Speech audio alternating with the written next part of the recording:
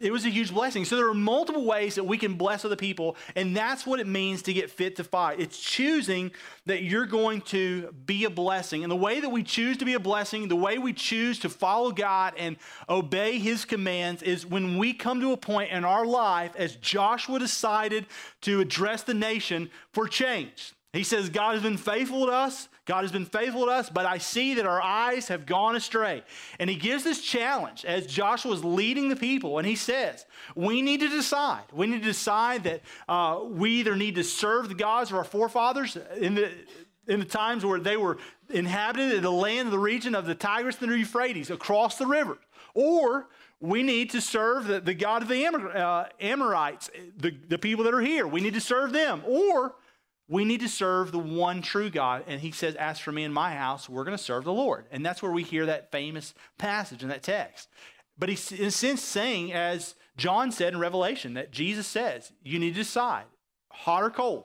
I'm tired of the lukewarmness. It causes me to want to spit you out of my mouth. And so the way we decide to embrace change is through the home. I know that that's different than many of us have been taught and even taught. We think if we're going to embrace change, it needs to start at the government level. It needs to start at our homes. We need to start writing our senator more.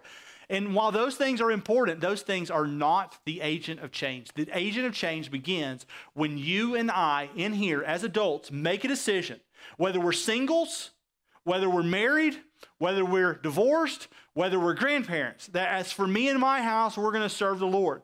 And listen, we have the sign in our living room, but it's more than a sign in the living room. It's a cognizant choice. It's an act of will to say, no, we're no longer going to go with the tide of culture. We're no longer going to be swept away by various teachings, by various pleasures. We're not going to be tossed to and fro, as Paul says.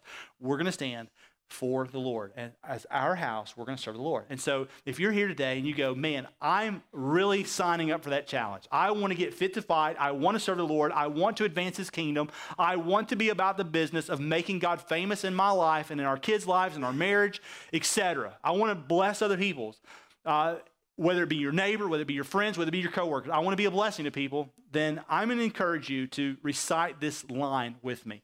Joshua chapter 24, verse 15, okay? I'm going to count to 3 so that we're all in sync and you're not out there wondering, when do I start, okay? So Joshua 24, 15, only if you mean it.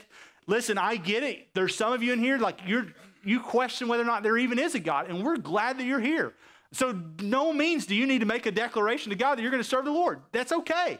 But if you're here and you go, no, I need to serve the Lord. We want to serve the Lord. We're making steps to serve the Lord. Then this is an opportunity for you to join us as we ask God to unite us on this special day. Joshua 24, 15. Ready? 1, 2, 3. Choose this day whom you will serve, but as for me, we will serve the Lord. Amen? Okay, let's pray together and let's ask God to bless this time.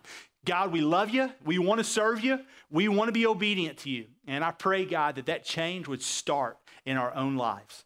Father, that we would not be looking for this next election to set us free in this country. I pray that while that election's important and we need to be prayerfully considering it, we need to get out and vote and we need to do all those things. I pray we'd know that the change starts in our own lives, that it's us declaring as a people. It's as the church beginning to be a city on a hill, a light that's not easily overtaken and it's not hidden under a lamp. Lord, I pray that we would be the light of the community. I pray that we would live well, love well, serve well, and that as for us in our houses, we will serve the Lord. And I pray that this series would strengthen us in that effort. In Jesus' name, amen. So in Deuteronomy chapter 6, what we see is a declaration from Moses to his people. And it's really from God to his people in terms of what they should be doing and how they should be serving. And it's for the family. And so the idea of fit to fight is the strengthening of family. So I want you to know this. The Fit to Fight series is not something that we're simply embracing for about a 7-week stretch. Oftentimes you'll come, we'll be a part of a sermon series. The sermon series will intrigue you. I remember a few years ago or a couple of years ago, we did a series on Daniel, and we looked about Daniel, what it meant in that time, but also we looked at prophecy. And it was one of the greatest times that we've ever done. But now it's been 2 years and you're like, I don't even remember what Daniel said. You know, it's almost like you would need this to happen again. We'd need to go back and reteach Daniel because you're like, I've forgotten. I've slept since then. But the idea of Fit to Fight is not one of those series where we go, oh, a year from now, I forgot the Fit to Fight series. I need to go listen again. I need to go try to relive it again because our marriage is in a different place. No, Fit to Fight is actually a campaign that we're beginning in our lives as leaders for the next 3 years and then all the way through the culture of our church. So what I'm saying is this, is that we actually have been praying about and for months talking about how we move families forward within our church, knowing that change has to begin at the family level. And we would say, without hesitation, that people who are most committed to our church, people who serve, who give, who don't complain, but they're blessings rather than a curse to the church, all have great relationship with God, and they're blessing their family and other people. That Fit to Fight is something they do on a continual basis. It's a part of their lifestyle. And this sermon series is not reteaching them, it's just polishing them. And there's some of us in here that this is reteaching us. Like we're having to peel back the core and we're having to go, man, I wish I would have had this 15 years ago. And if you say that, then what you're saying is that, man, I wish that we wouldn't have done some things backwards. And the good thing is we have a God that although we oftentimes do things backwards, he can redeem the time that's been lost. And so we're looking forward to that. But what I'm telling you is this, the Fit to Fight campaign, the idea of this is something that's moving deeper within our church and the confines of the culture at Stone Point rather than just some cute series we're doing for Valentine's Day and for the month of February and March. So what I mean by that is this. We actually have a 3-year plan in place right now. And the 3-year plan begins with the husband of the household. And I know, ladies, I get it. You go, oh, why do y'all always do so much for men? Well, actually, a core value at Stone Point Church is that we're going to invest in men like we invest in no one else. And the reason why is because all statistics point to and prove that if you get the man of the family, you get the whole family. And so we're investing in men and we do some things for men, but we don't do near enough with men. We have not challenged men near enough in the last 5 years, but we're going to, and we're going to be intentional about that this year. We're intentional about it, and it's going to start today, and you'll see it. But it's not just today, it's throughout this whole year. We're going to be more intentional about men. Now, next year, you go, okay, hopefully we've had a year to invest in men, and we're going to continue investing in them, but we're going to pick up ladies. And we're going to say, you know what, year 2, we're going to invest in men like we did in year 1, but we're going to ramp it up. We're going to be intentional about investing in ladies. And we're going to be intentional there. Year 3, guess what? We're going to move from men to women, continue the same tenacity and intentionality, and we're going to invest in kids more. And what I want you to understand is that's not simply programs. So don't always attach it to, oh, it's a new program or a new ministry. No, we don't need more programs and we don't need more ministries. We've been full of churches who have programs and ministries, and when one program doesn't work and one ministry doesn't work, they shut it down, they recreate another one. No, we're not in the process of creating or recreating ministries. We're in the process of discipling, taking men and challenging them, teaching them the word, training them towards righteousness, doing the same with women, doing the same with children. And so that's the plan for the family. And then that's going to set the stage for the culture at Stone Point for all the years to come. But we believe that it starts here in this idea of Fit to Fight. And we're going to be reminding you of this all the way along the way. And so we're going to be spurring you on, men, throughout the year. We're going to ask you to do some things. We're going to challenge you in some ways. And ladies, you're going to be having the tendency to say, well, why don't they do anything for us? And I'll tell you that if we don't do something for you by the end of year 2, then you should shoot us, okay? You should stone us, tar and feather us, do whatever you want, okay? But know that this is the plan, and we're not approaching this lackadaisical. We're not approaching it without much thought and prayer. We've been talking about this for months, and we are implementing it now. This not only changes the confines of the culture, listen, of families, but it changes the confines of the culture of our buildings. There are things that we're going to present to you in this series that are altering for our church. Why? Because if we're going to be about families, then we need to make sure that we promote that every single weekend, every single time our doors open. We need to create families, friendly atmosphere, etc. Matter of fact, in Deuteronomy chapter 6, look at verse 4 with me. He says, "Hear, O Israel, the Lord our God, the Lord is one." Hebrews would oftentimes look at this and they would say, well, look, that's what we mean by the Lord is one. And matter of fact, in the Hebrew, this is the idea, verses 4 through 9, of a Shema. It's to hear. It's something they would recite on a daily basis. They would get up, they would wake up, and they would recite these several verses, 4 through 9, and they would repeat those every day. And it was a reminder to them as to what they should do from God to the people of Israel. And the very first line it says is, the Lord our God, the Lord is one.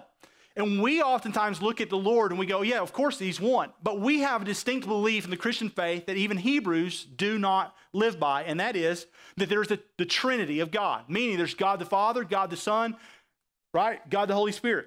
Now, oftentimes that can be a very confusing thing in our culture, and it can be very confusing with us within the church. But when I read, Hear, O Israel, the Lord our God, the Lord is one, even though I believe in the Trinity, although we teach the Trinity at Stone Point, that does not negate that the fact is the Lord is one. Because what we would say is the Lord is indeed one, and he exists in 3 different distinct personalities. And so, matter of fact, if you look at God, there is order. Yes? You have Father, Son, Holy Spirit. You have Master Architect, the one who designed all things. You have Jesus, the Son, who laid his life down for those who were separated from God because of their sin. You have Holy Spirit as the more suitable helper who allows us to live for God, to be trained or be rebuked towards righteousness, right? To be convicted. He lives in us. He's the deposit of the Holy Spirit, Ephesians 1. But what's interesting is this. If you walk outside of those doors and you go outside, you're going to look up, maybe not today because of all the clouds, right? But every other day you would look up and you would see a sun. And you don't question the sun. Matter of fact, you embrace the sun. The sun is a part of our life. And you know so much about the sun that you actually don't even think about it anymore. But the sun does 3 things every single day. 1, it allows our entire solar system to revolve around it. It's the center of our solar system. It provides heat and it provides light. Now, while it has 3 distinct personalities, it's one sun. And God is the same. God is Father of all. He sends his Son to redeem what's been broken and lost, and he gives us the Holy Spirit to allow us to live and abide in him through godly means of obeying his word. Yes? And so the idea of the Lord our God is one is so important. Here's why. Just as the Trinity exists, it exists for 2 reasons. Okay, more than that. But it exists for, obviously, our fundamental belief system, but it is a picture of marriage and it is a picture of the church. What do I mean by that? The church is this. It is to be unified, just as the Father, Son, and the Holy Spirit are unified.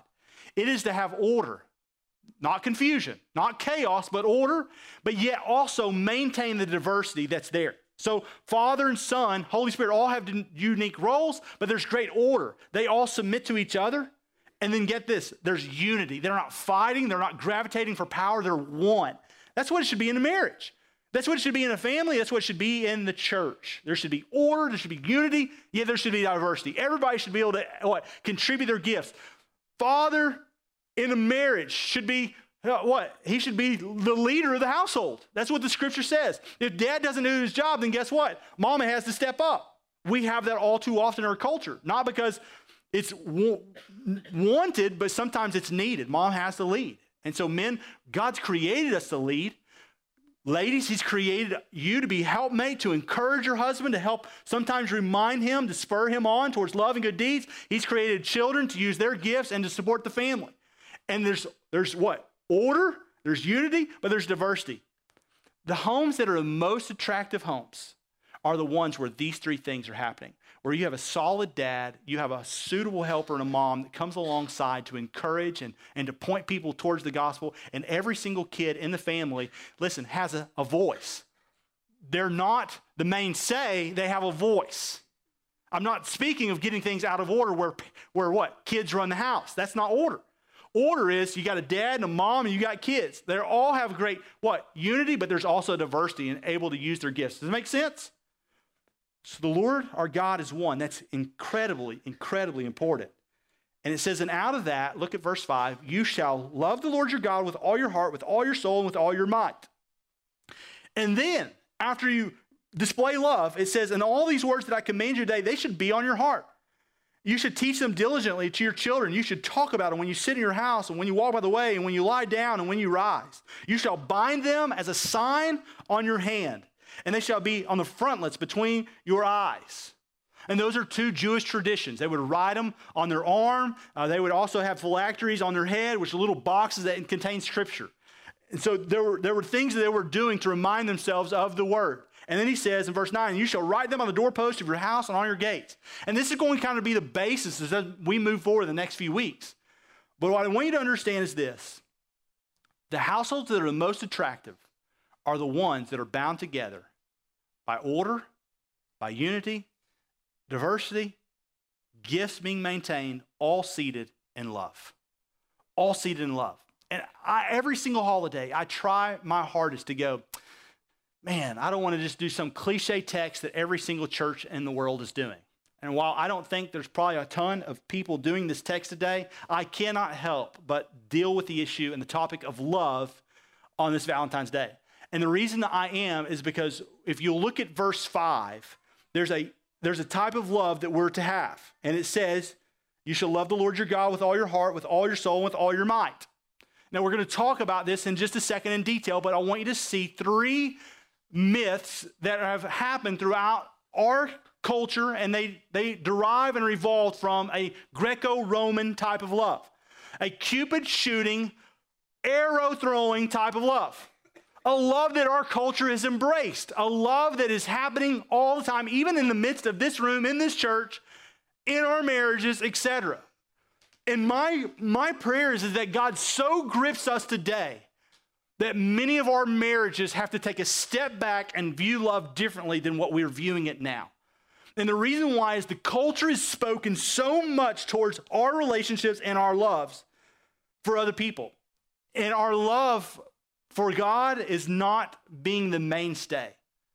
It's not the thing that's changing the tide of the culture. It's the love that we've been taught. And 3 myths that we see are here. One is that love is developed by chance. That it's 2 people sitting in a restaurant with their friends, and all of a sudden they look up after eating a slice of pizza. The dude's got pasta all over his face, but he sees her and she sees him. And they gaze at each other's eyes, and all of a sudden you have love. Like by chance, you just had this moment, this explosion within their being, and they looked at each other and they knew that there was no one else on planet Earth that was theirs besides that person. Now, I'll tell you, you have to have some incredibly good looks for that to happen, right? For you not to have to know anything else about their belief system, about their faith, about their family, about their past, about who they've been with, about who they haven't been. To say love happens by chance is an incredibly large myth. Now, what I believe is so ironic is that it's happening all the time in the church. You'll see people and they'll say, we had love at first sight.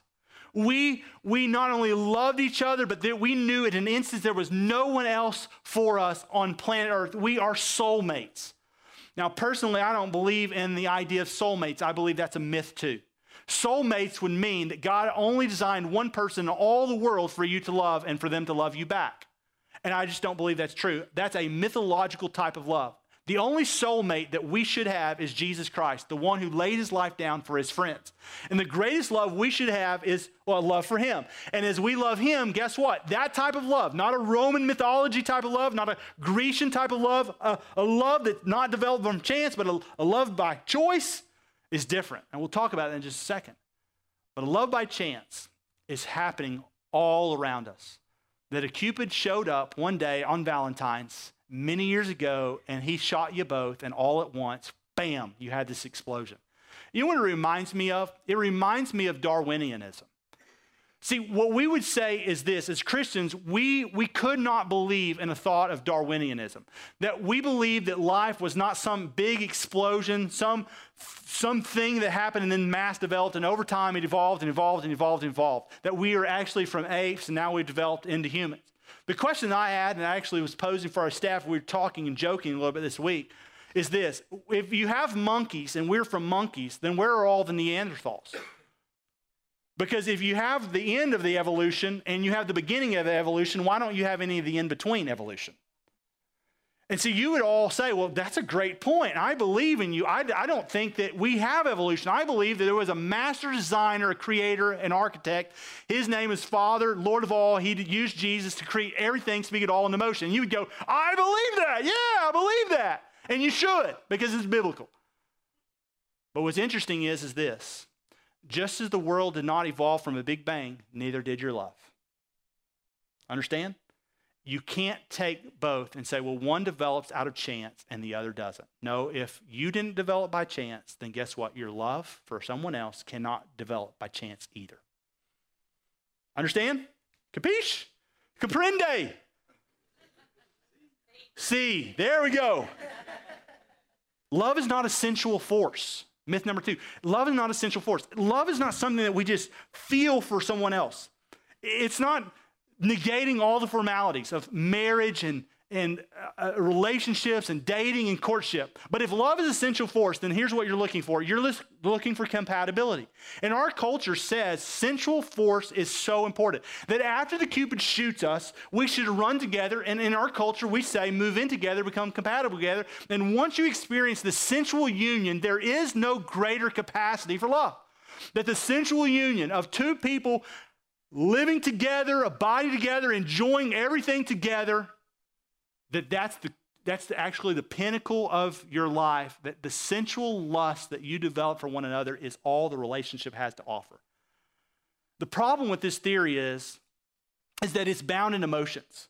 It's bound with emotions being the top priority, that you fall in love with this emotional love for each other. You look at them, they look at you, you gaze in each other's eyes, you say instantly, I don't need to know more about you or your faith. Let's just hook up. Let's live together. Let's love each other. The problem is that when the emotions begin to wane, when the senses begin to fade, you look at each other and say, I'm not so sure I'm in love with you anymore. And so we know it's not a sensual love. And not only that, it's not an uncontrollable force. An uncontrollable force is this: I don't know what came over me, but I just love him. See, an uncontrollable force is something that you can't control. Understand? It's not an act of will, it's something you can't control. It's like an explosion. And an uncontrollable force literally is in your eyes, in your face, and you would say, I don't know, I can't control myself. And many of people sit in my office, although it's not much of an office, it's a funeral home. And they would look at me and they'd say, my marriage is dead. And I'm like, you're in good company, it's okay, okay? And I said, why? And they say, well, I don't know. And I'm like, what do you mean you don't know? Brandon, I'm just not in love with her anymore. I'm like, what do you mean you're not in love with her? I don't know. I can't control it. And I'm like, well, who are you in love with? Well, there's this lady that I work with. Huh? Like, did something overcome you? Yes, it's like this uncontrollable force. Like, I don't know. I look at her and I want to love her. I want to live with her, but I just don't love her. And something's overcome me and it's so great. And I look at her and I don't know. I don't know. I just feel sensuality and I feel like there's something there. It's like she's my soulmate. And it's all built on myth and lies. And the reason why is because Deuteronomy chapter 6 shows me how to love. Look at verse 5. Look at it with me. Y'all with me? This is pretty crucial. Pretty big for some of our marriages in here. Pretty big for some of our families in here. You shall love the Lord your God with all your heart, with all your soul, and with all your might. The emphasis on your heart, your soul, your might. He says you should love the Lord your God. Why do we love the Lord our God? It's because in John chapter 13, John says this, what Jesus says, a new commandment I give to you, that you love one another. Just as I've loved you, you're to love what? One another. And by this, all people will know that you're my disciples. He says the way that you love actually dictates your love for God. Matter of fact, I would go out on a limb and I would say that if you and your spouse have a difficult time loving one another, it means you have a difficult time loving God. It means that someone within the union is not abiding, living, and giving all of their life and all of their heart, all their soul to God. Matter of fact, listen, if your marriage is at the brink, then here's what's happening. It means that one of you is actually running from God rather than to God. Because as your marriage gets better over time, as you decide to love God with all your heart, with all your soul, with all your might, you cannot help but love other people, right? I can't think about loving your neighbor and it not starting at home. I said that last week. It has to begin at home. And so if your greatest neighbor is your wife, the one who you neighbor with every single night, then you ought to love her. But you can't love her with a mythology type of love because it fades, it wanes, over time, it can just uncontrollably come over to you and you say, I don't love her anymore. But that's not what God says. God says two people who love him, and he's the center of their lives, the center of their marriage. Two people who are working towards God, loving him with all their mind, with all their heart, with all their soul, with all their strength, are what? Going to grow closer together over time rather than further away. Understand? That as you both grow towards God, you can't help but grow closer together. And how does it happen? Well, it happens when you love God first and foremost, but you love him with all of your heart. Now look at the word heart. The interesting thing is this word heart is actually the Hebrew word lebab, and it's L-E-B-A-B, but it literally means an act of the will, which goes against mythology. Mythology says you just happen by chance. We're here, the God of the Bible says, no, your love happens as a result of your heart. It's an act of will, it's determination, it's grit, it's fight. It's not giving up. You know when you see a good football game and you go, man, I cannot believe they won it. But that receiver, he just had heart. He wouldn't give up. What does it mean? It doesn't mean that he had this incredible heart pumping and his heart just beated faster than everybody else's beat. Right? It's this word that says he has an active will. He has grit and determination that no one else has.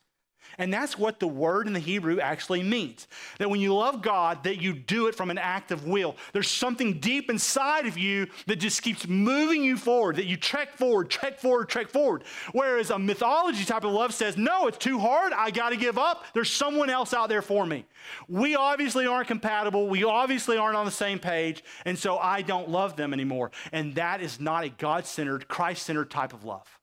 At all. A God-centered love says, I'm going to love you with all of my heart. And what's interesting is that we oftentimes think of the heart as opposite of the mind. We think heart is like this feeling. And if my heart feels it, I mean, I've heard many couples over the past, they say, you know, I just can't stay in it. I'm just not happy anymore. Well, when's the last time that anywhere in the Bible Christ mandates you in your marriage to be happy? It's not there. You know what Christ calls you to do? Be obedient. He says, I need you to be obedient. Then he says this, I need you to love with all your soul. The word soul there is the word nephesh, and the idea of emotions. What's interesting is a mythology love is built entirely on emotions, right? We have emotions, right? You have a heart that beats. You have a mind that works. You have that love tap when you see her, right? The question is in the midst of that tap, in the midst of those emotions, in the midst of that Cupid shooting, are you going to say, oh man, I love her? Or are you going to take a step back and say, no, what is God-centered love? Why am I going to love them? And then what's it going to move me to? Because listen, there is no couple in here that when you got married, you looked at your spouse and said, man, there's just no emotion there. There is emotion, but emotion is not the primary decision. It is something that accompanies an act of will. Understand? Do y'all get this? Emotion is not the primary decision maker. It is something that accompanies the act of will. So you love with your heart an act of will, and guess emotion, your soul, the way that God created you, the inner chamber that he gives you to love him completely, it follows the act of will. I cannot help but Jacob. Think of Jacob. Jacob is a guy in the Old Testament. We covered him not too long ago in one of our previous series, Jesus, the True and Better. And we looked at Jacob. And Jacob was a guy who deceived his father, Isaac. He had a brother named Esau. Esau had the birthright. And he deceived his dad, went in, him and his mom, they told some lies, did some cover-up things. And ultimately, he got the birthright that was actually Esau's. Well, later on, he leaves the house. He has the blessing, etc., but he's not living for God and not abiding for God. And he goes to a guy's house named Laban. And he goes, Laban, man, you have this daughter that I would really like to marry. She is beautiful. Her name was Rachel. And he goes, awesome, man, you can have her. 7 years of work, and she's yours. He's like, no problem. And he goes to work. And for 7 years, he labors and he toils and he works and he works and works. And after 7 years, he goes, well, she's yours. Tonight's the great night. It's the consummation. He puts the tent up, lights the candles, says, hey, boy, go in there. And he sends his daughter in. And she goes. And in that moment, it was the dead of night. He couldn't see her, but he had all these emotions. He could smell her. He could touch her. He could experience her. And he had this great relationship. And it was like, oh my goodness, this night of pleasure, this consummation of their relationship. And then the next morning, he wakes up, the light of day dawns, and he looks over and he goes, ah! It wasn't Rachel. It was her sister Leah. And Leah wasn't Rachel. Rachel was the looker. She was the one that when you saw her, he was like, oh my gosh, first love. When you saw Leah, you go, whoa, it's going to take an act of will. I'm not going to pawn her off on anybody. She's mine for the next 120 years. And you get this. He took her as his wife, and he worked 7 more years for the wife that he really believed was his. And just as he deceived his father in a time where his father could not, see, but he could touch and he could smell, God says, let me show you what it's like to be deceived. And he gives him that love that's actually going to produce an act of will rather than love that's produced by emotions. And so what I wanted you to understand is this, is that Jacob kept Leah as his wife as an act of faithfulness, not as an act of happiness.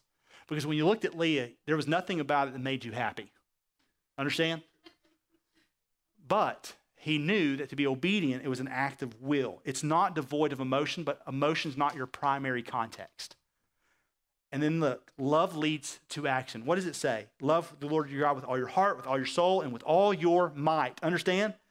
With all your might. It means that it leads to force. It leads to action. So get this. Love is a verb. Love is an action. Love is not a noun. It's not something you fall in and out of. It's not like a rocking chair. You don't get in it and then fall out of it. Love is an act followed by emotion, the soul, and it's an act. It's something that you choose to do every single day. Now, why do we look at this? Because here's really the 4 reasons why I'm going to give them to you super fast. Well, 1, a biblical model of love is transferable. A mythological type of love built on Greco-Roman principles where a Cupid shoots you has no love for people outside of a romantic relationship. Understand that? Like when a Cupid shoots you, then it shoots you to love this person, but it doesn't give you any help for loving your neighbor. It doesn't give you any help for loving your children. But the Bible, when you love the Lord your God with all your heart, when you love him with all your soul, when you love him with all your strength or your might, then guess what? You don't simply have love for your first neighbor, your wife, but you have love for your children. You have love for anyone. Why? Because the first and greatest command is love the Lord your God with all your heart. And the second is like it, love your neighbor as yourself. That's different than a Roman mythology type of love. And so why is Christ-centered love important? Because it's transferable. It goes between relationships. You love your coworker just as God's called you to love your wife. Second one is it doesn't wane. It doesn't wane. It means that there's never a point where you can look at your wife and say, I just don't love you anymore.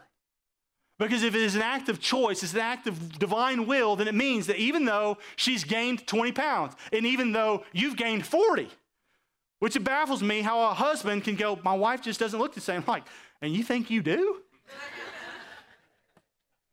But that type of love, it wanes. It's conditional. It has things attached to it that as long as you maintain the look that you had, as long as you don't love our children more than you love me, then we're good. But the moment that you do this or that, then I'm out. The moment that I see someone at work that I think is more attractive or that gives me more attention or that promotes my feelings or emotions more, then I'm no longer in love with you and I'm now in love with them. Biblical love says, no, you cannot do that. And the last one is biblical love is this, eternal. It's eternal. It's eternal. What does it mean? Well, it means in 1 Corinthians 13, 4-8, listen to this. Love is patient and it is kind. It does not envy or boast. It's not arrogant or rude. It does not insist on its way. It's not irritable or resentful. It does not rejoice with wrongdoing, but rejoice with the truth. And that's all throughout all relationships, all transferable relationships. And it says love bears all things, believes all things, hopes all things, and endures all things. It endures when she gains weight. It endures when she doesn't give you the attention that you think she should give you. It endures when he's slothful and lazy. Why? Because love goes beyond emotions. It's an act of will, accompanied by emotions, but leads to action. Understand? But look at this. Love never ends. It's eternal. It means that every investment that you make in every relationship, Every act of love, every act of kindness that you do has eternal ramifications. See, God didn't simply put us on here for a Greco-Roman type of love, a love that comes and goes. He gave us relationships. He put people in our lives to invest in, to love well, to lead well, for the purpose of preparing those relationships for eternal value. And when you start looking at things from an eternal perspective, then it means you no longer freak out because one load of laundry didn't get done. You don't freak out because there's dishes that are in the sink from 2 days ago. You don't freak out when your kindergartner's late for school. Why? Because in light of eternity, is the argument over the dishes more important than displaying God's love that lasts for eternity? Is the fact that your kindergartner is going to actually miss a day of school or be late worth an argument or a fight? No, not in light of eternity.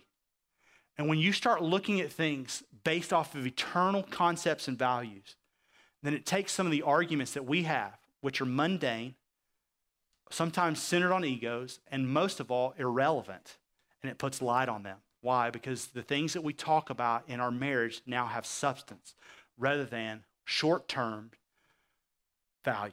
Understand? Love is eternal. It lasts a lifetime.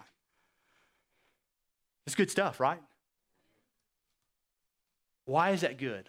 Here's why. Because it causes us to evaluate. And here's a question I have for you as parents, as a couple, maybe even as singles in here that you may be dating, etc. If your children were to look at you, or even for that matter, if you don't have children but other people, your parents, your grandparents, your friends would look at you, would they say that you have a biblical type of love? One that's through will, sheer determination, not based off emotions? Or do they say, man, they've got kind of a puppy dog look in their eyes? Because if that's your love basis right now, then you're destined, you're on a road with our culture that's going to lead to 50% of our marriages leading to divorce. If you say it's a God-centered biblical mandate, this is how God's designed the home, we're going to fight for our family, we're going to love God with all of our heart, we're going to work towards loving God and allow us to be brought together more, then you're on the right track. And all of it depends on how you view love. But what do your kids, what do people outside of you say? Do they say, well, you kind of have more of a puppy dog type of love? Or do they say, no, you have a Christ-centered type of love? A Christ-centered type of love is this: a man staying with his wife after a car accident and her disability. He has to feed her. He has to clothe her. He knows every single day of his life is going to be miserable, but he says, my obedience to God and my love for her outlives and outweighs what? My desire for happiness with someone else. That's the type of love that we're looking for. Could you imagine if Christ would have abandoned all hope and salvation through the cross because he looked at us and our lack of stability and love, and in his emotions he said, I don't know that I'm going to do this for them sinners. What if he even took away the idea of salvation because you couldn't live up to his expectation? We wouldn't want to serve a God like that, right? I'll tell you, I don't want to be married to a woman like that. I want to be married to a woman. I want ladies to be married to men who say, I have the same attitude as Christ, who did not consider equality with God something to be grasped, but he gave himself up, his life, to even death on the cross. That's what love is. Amen? That's huge. It'll change our marriages and it'll change our families. And it's a concept of love that has to be talked about on this Valentine's Day. It's the type of love that leads to action. And so, ladies, contrary to what you've ever thought about me, you're going to love me today, okay?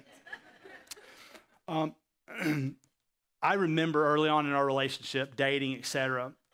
There's no doubt in my mind that Kelly and I, we had a relationship based off of infatuation and a little bit of God.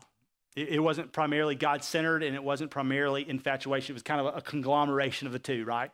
But early on, I would do things that I don't normally do now. And one of the things, and I'm not throwing any guy under the bus, don't shoot me an email or anything like that, but I noticed that for so long, I would just give her gifts, and it didn't matter that I'd just buy gifts here, and here. And one of the things that I always do, right, was I would buy $40 set of flowers. And she loves flowers, don't get me wrong. But one thing I noticed is that the $40 set of flowers was dead in 3 days. And so I just kind of made a kind of decree in my own mind a few years ago that I'm going to have to think some things out a little bit better than what I have been. I'm not going to just send her roses. And I'm not saying that if you sent your wife roses that you didn't put any thought into it. But this year, I thought, I've got to do something that I did a couple of years ago, and I've got to do something that kind of knocks the ball out of the park. You know, I just need to love her, and I need to fight for our family. And a couple of years ago, I did this thing where I had this bottle jar, had this lady decorate or whatever, and I spent time, and I made like these strips, and it had scripture. Sometimes it was just a word of encouragement, and I stuck them all in there. We're in the middle of planting a church, and we had 3 kids at home, and there wouldn't be uncommon for Kelly to call me in the middle of the day. She's like, I just need an adult conversation. And, you know, we have all that cry fest and stuff. And so one of the things that I noticed is like, hey, I need to encourage her more. And even if I'm not there, then there could be a jar of encouragement. She can just go and grab a note of encouragement. It may have a scripture. It may just say, hey, you're an incredible wife. You could have anything on it. And so I thought, okay, that's great. So this year I was kind of started thinking about, I was like, I'm going to do some coupons for my wife. And coupons like this, like breakfast in bed. And by the way, you can sleep in too, which means I'm going to give my kids Benadryl and not 4. I'm just kidding. I'm just kidding. 1 late night craving delivered. So that means that she's like, hey, I want a Blizzard. I'm like, okay, well, it's $9.45. Well, I just redeemed. Okay, awesome. Blizzard's what do you want? Yes Day, a chance to redeem one of the old honeydews. Now, there's multiple, but she has to choose one. Just me day. No work, no phones, no web, no kids, just me and you. Nobody can call me. I'm not going to talk about weddings or funerals. I'm not going to talk about church. It's just me and you. There's girls night out, and I keep the kids, which I hope she didn't use that one just yet. No, I'm just kidding. I'm just kidding. Your wish is my command. So, like, I just made all these deals up, like just spontaneous day, whatever you want to do, we're in, okay? And the only, like, requirements that I made is, like, one, you cannot, there is no cash value, okay? And so, which means too, I can't buy her off. So I can't say, hey, I don't really want to do that that honeydew, so I get a $50 bill, buy that coupon. There's none of that. So I have to do these things when she turns them in. The second thing is that she cannot turn them all in 1 week, meaning I cannot wash her car, keep the kids, etc. She has to spread them out over the course of the year. She can use at most 2 a month, okay? You got me? There's only 10 coupons, or spread them out over the year, whatever. But as I was talking to we have a leadership meeting on Tuesday, and I on Monday night, I looked at it, I was like, I'm going to do this, et cetera. But I was like, hey, I got to throw this out there. Maybe it's lame, maybe it's not. Y'all tell me. I was like, what if we made coupon books for the entire group of men in our church to give their wives? And I was like, because there's some of us like me that we're doofuses. We haven't even done anything yet, okay? And so we're like, this would be great. I mean, you know what I'm saying? Like, no, and I get it. It's not your idea, but listen, it has nothing. Look, it's going to do nothing but be a benefit to you in your marriage. And so I was like, what do y'all think? And they were like, oh, I think it's a good idea. And then the naysaying came in, like, well, I don't think we can get them all printed. I don't think we can get them all designed. And I'm like, oh, yes, we can. I'm like, one, I'll design them today. And then Jennifer, you're going to have to do what Jennifer does. And that means gets on it, right? And so Jennifer did what Jennifer does, and we had these things whipped out. And so the purpose of them is this, is that you would take them, husbands, they're out in the foyer. We're not going to make you pick them up. I would say that if you don't want your marriage to end today, you probably should pick them up, okay? Wives, the reason that you're going to love us is that even in here, there's a 20-minute massage, you know? I'm like, there's one in here that says, it's all about you. And so it's just awesome, right?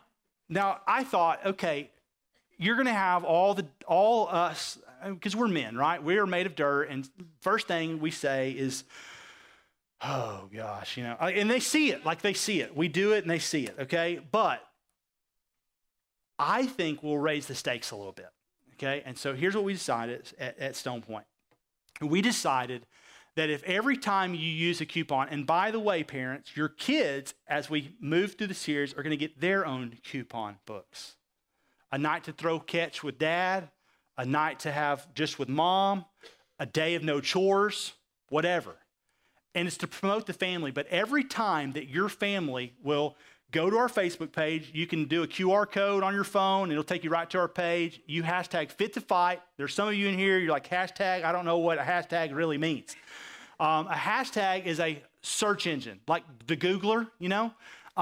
You type something in and it comes up. Well, when you hashtag on our Facebook page or on our Twitter page, hashtag Fit to Fight, it means it's a search engine. I can hashtag Fit to Fight and I can see every single person that's hashtagged Fit to Fight. And so if you'll hashtag Fit to Fight when your husband's cleaning your car, you'll take a picture of him and say, my husband rocks. He's cleaning my car and it hadn't been cleaned in 6 years.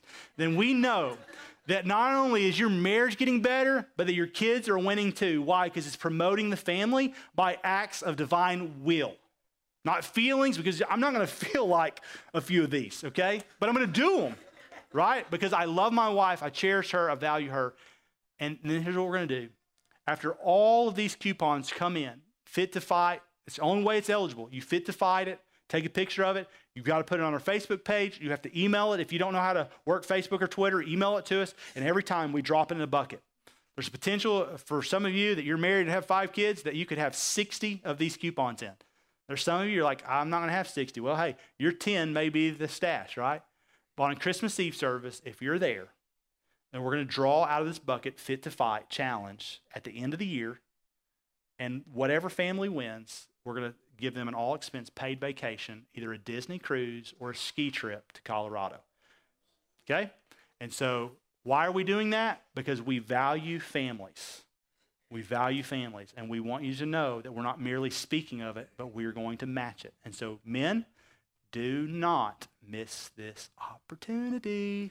Okay? Let me pray for you, and then we're out. Heavenly Father, we love you. We thank you, and pray, God, that you would spur us on towards love and good deeds. I pray that we would know that love is an act of divine will, that it's something that we choose to do. It's not something we fall in and out of. It's not an emotion type of love. But Lord, our will is accompanied by emotions, and it leads to action. It leads to us loving and serving like Jesus loved and served. And so help us to be the model of Christ for our families. In Jesus' name we pray, amen.